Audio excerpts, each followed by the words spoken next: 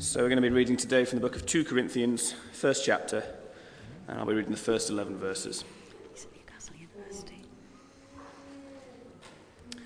Paul, an apostle of Christ Jesus by the will of God, and Timothy our brother, to the church of God in Corinth, together with all his holy people throughout Achaia, grace and peace to you from God our Father and the Lord Jesus Christ.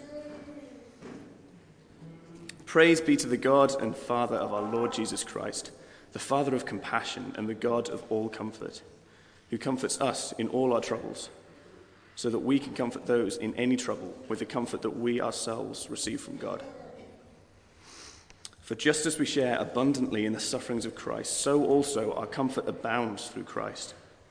If we are distressed, it is for your comfort and salvation. If we're comforted, it is for your comfort, which produces in you patient endurance of the same sufferings we suffer. And our hope for you is firm, because we know that just as you share in our sufferings, so you also share in our comfort. We do not want you to be uninformed, brothers and sisters, about the troubles that we experienced in the province of Asia. We were under great pressure, far beyond our ability to endure, so that we despaired of life itself. Indeed, we felt we had received the sentence of death. But this happened that we might not rely on ourselves, but on God, who raises the dead. He has delivered us from such a deadly peril, and he will deliver us again. On him we have set our hope, that he will continue to deliver us, as you help us by your prayers. Then many will give thanks on our behalf for the gracious favour granted us in answer to the prayers of many. And this is the word of God. Thanks be to God. Thank you, Tim, for reading, and thank you, John, for putting my mic on. I wasn't getting your name wrong there. Nothing worse than being confused with your dad, is there? Okay, let's pray, church.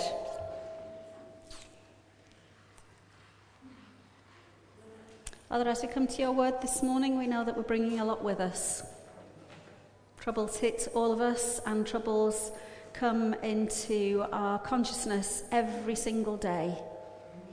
We pray, Father, that you would teach us to respond in a way that honours you. Amen. Well, here we are in the last day of August, almost that wonderful time of the year when the children go back to school. Usually in August we have quite an interesting phenomenon in the press, that the papers are full of nonsense, funny stories, silly, frivolous stuff. Sadly, this August has been anything but light relief.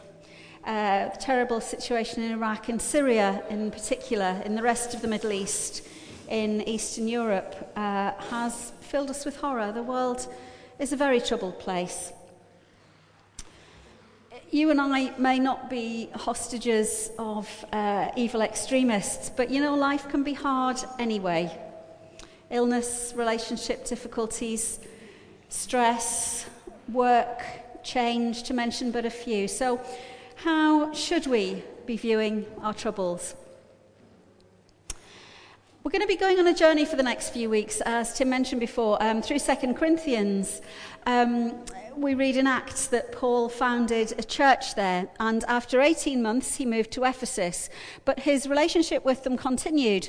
He wrote them several letters, probably the second of which we understand to be 1 Corinthians, where he had to write to them about sexual immorality, about disunity and decisiveness, and about some dodgy teaching that was going on.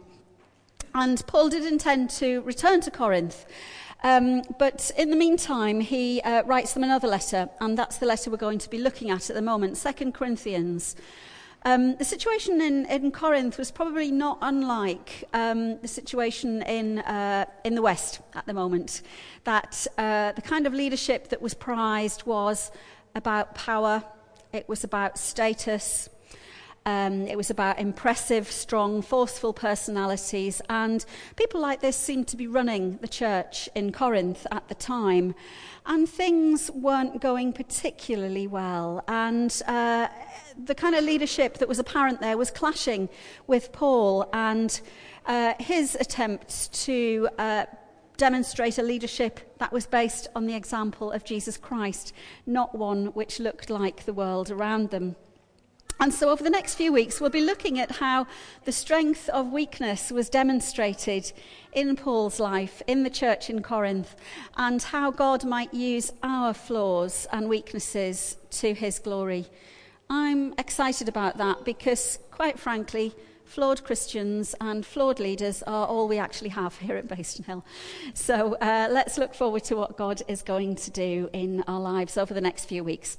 But today, Paul starts as he means to go on, not with a polemic about how important he is or how much authority he has as an apostle or his credentials, but he starts by talking about trouble, his troubles, and how we might react to trouble in our own lives. Now, please hear me today.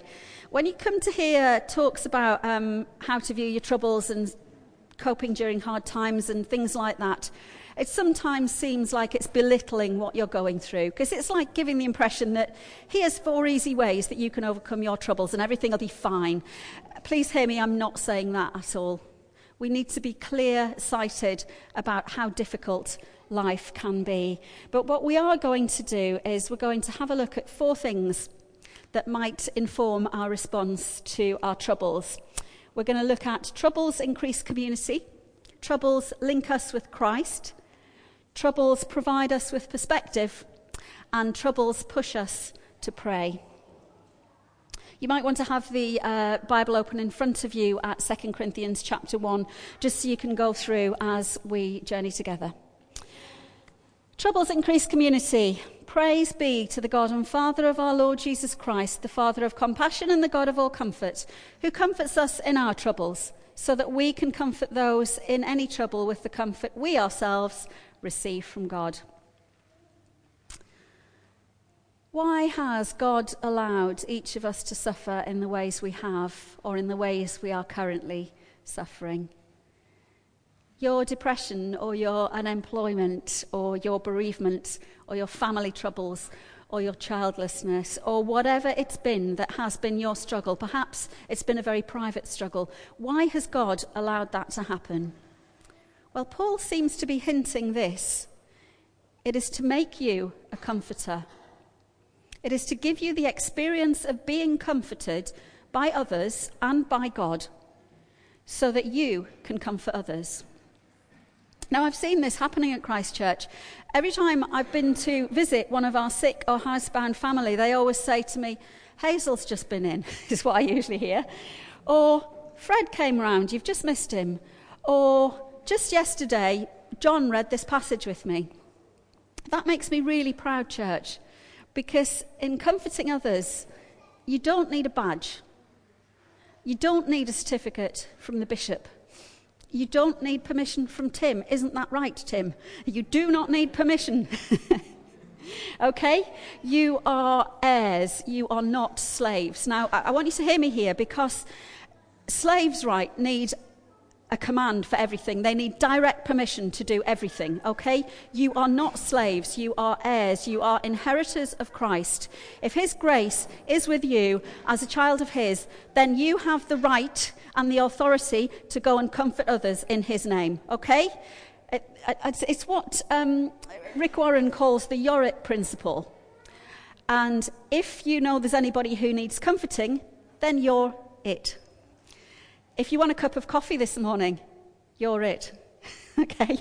But if there's someone you know needs comforting, you can do it. You see, that's why you've been through hard times, so that you can comfort others. You have permission. Just do it.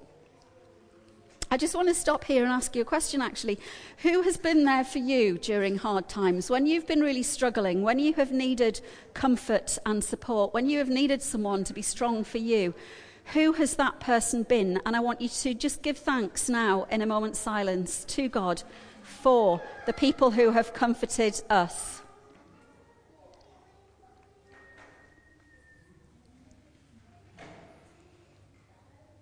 If they're here, you might want to thank them afterwards.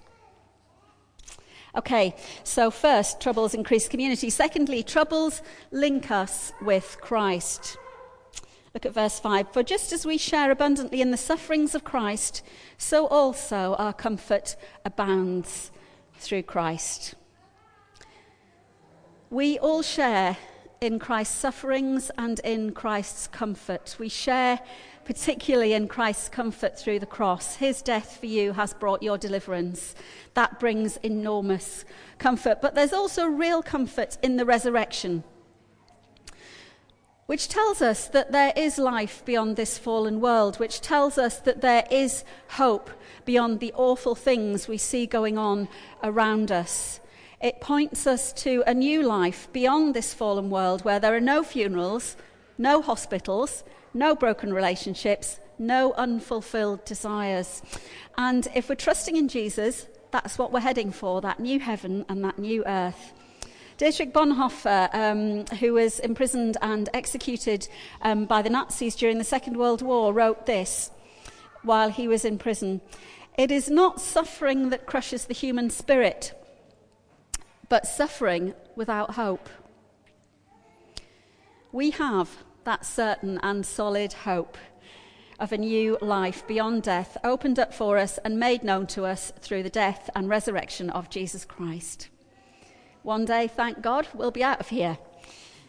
Because in many ways, the world's a very difficult place, but God was in Christ reconciling all things to himself and committing to us the message of reconciliation. Church, we have hope. We don't have to suffer without hope. Thirdly, troubles give us perspective. Very powerful little insight into Paul's life in verse 8 and 9. "We do not want you to be uninformed, brothers and sisters, about the troubles we experienced in the province of Asia. We were under great pressure, far beyond our ability to endure, so that we despaired of life itself. Indeed, we felt we had received a sentence of death. But this happened, that we might not rely on ourselves, but on God, who raises the dead." This is where the rubber hits the road for a lot of us, isn't it? Who are we going to rely on when hard times come, when we feel in despair, like Paul did? I'll be honest with you, I was writing this talk today in the middle of the night when I couldn't sleep. I was very tortured by something and it seemed insoluble. You know the way your perspective goes in the middle of the night?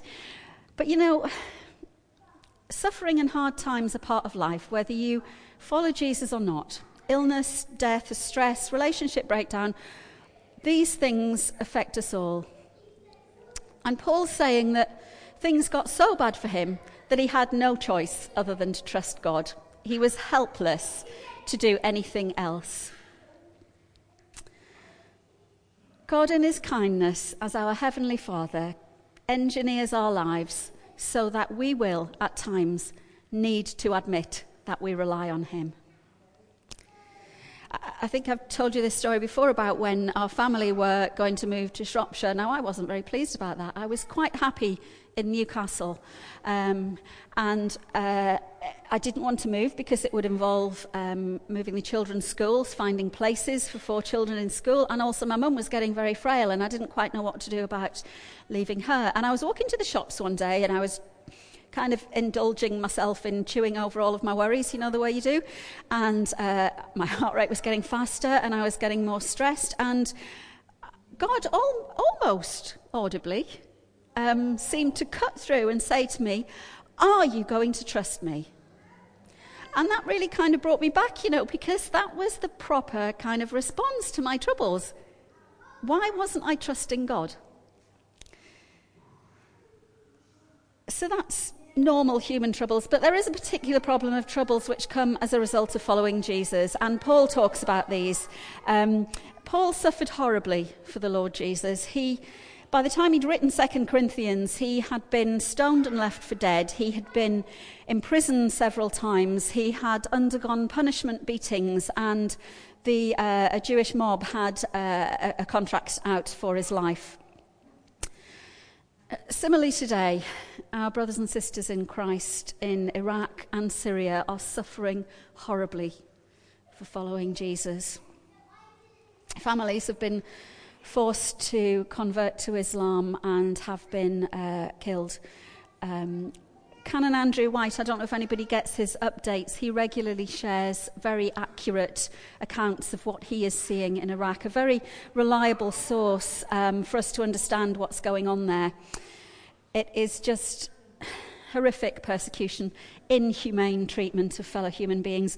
And we feel hopeless, don't we, in knowing how to respond to that. Which brings us to our final point. Troubles push us to pray. I would say one of the key signs that we are relying on God's power and not on our own resources is that we pray and that we ask for prayer. Look at what Paul says in verse 10. God has delivered us from such a deadly peril, and he will deliver us. On him we have set our hope that he will continue to deliver us as you help us by your prayers. Feeling helpless about Iraq, about your sick neighbour, about your struggling colleague, then pray. Our prayers ensure that God will deliver. On Tuesday morning, we had a very powerful prayer time. I would encourage you, if you're around on Tuesday morning, to come and join us, actually, 9:15 till 9:45. We had a very special time of prayer. Obviously, praying for our persecuted family in views of this passage was very poignant. And I think God very much blessed us as we brought our frustration and our helplessness and our anger to him. I very much trust that he will have brought some sort of deliverance in Iraq on the back of those prayers. James Foley, sadly, in the news recently following his brutal death. It wasn't the first time he'd been a hostage. He had been a hostage a few years ago in Libya. And he was given permission to phone home during that time. And he spoke to his mother, and he reported to his mum that he had felt the prayers of the people at home, and he said that he was constantly praying for them. He prayed alongside a fellow hostage called Claire. They were both Roman Catholic, and they were very committed to prayer together. And amidst the trauma of his kidnapping, James Foley wrote this: "If nothing else, prayer was the glue that enabled my freedom, an inner freedom first, and later the miracle of being released during a war in which the regime had no real incentive to free us. It didn't make sense, but faith in God did." I wonder if you're struggling at the moment. I guess that when we hear stories like the Foley families, you think your struggles are minor in comparison. But you know what? It still hurts. Church, let's be honest, let's be vulnerable, let's ask for prayer, and let's keep track of answers and share those answers with others, just like Paul did. So next time, for example, in home group, when you're about to pass in prayer time, ask yourself this question: if I don't need prayer, then who am I relying on? Who am I kidding that I don't need prayer right now? So, in conclusion, how do we view our troubles? We see them as a means of building community. They're a means of participating in the death and resurrection of Christ. They are a means of perspective, and they push us to prayer. So let's pray right now. Later on in 2 Corinthians, Paul says this: "We do not lose heart, for our light and momentary troubles are achieving for us an eternal glory that far outweighs them all." Heavenly Father, in our light and momentary troubles, even when they seem insoluble, even when they seem like they will never end, give us the perspective that can see that through the death and resurrection of Jesus, there's an eternal glory awaiting us. Give us the grace to pray. Give us the grace to comfort others. Help us in our prayers, in our troubles, to have a perspective that says that you are Lord, that you overrule, and that you are with us in our hard times. Amen.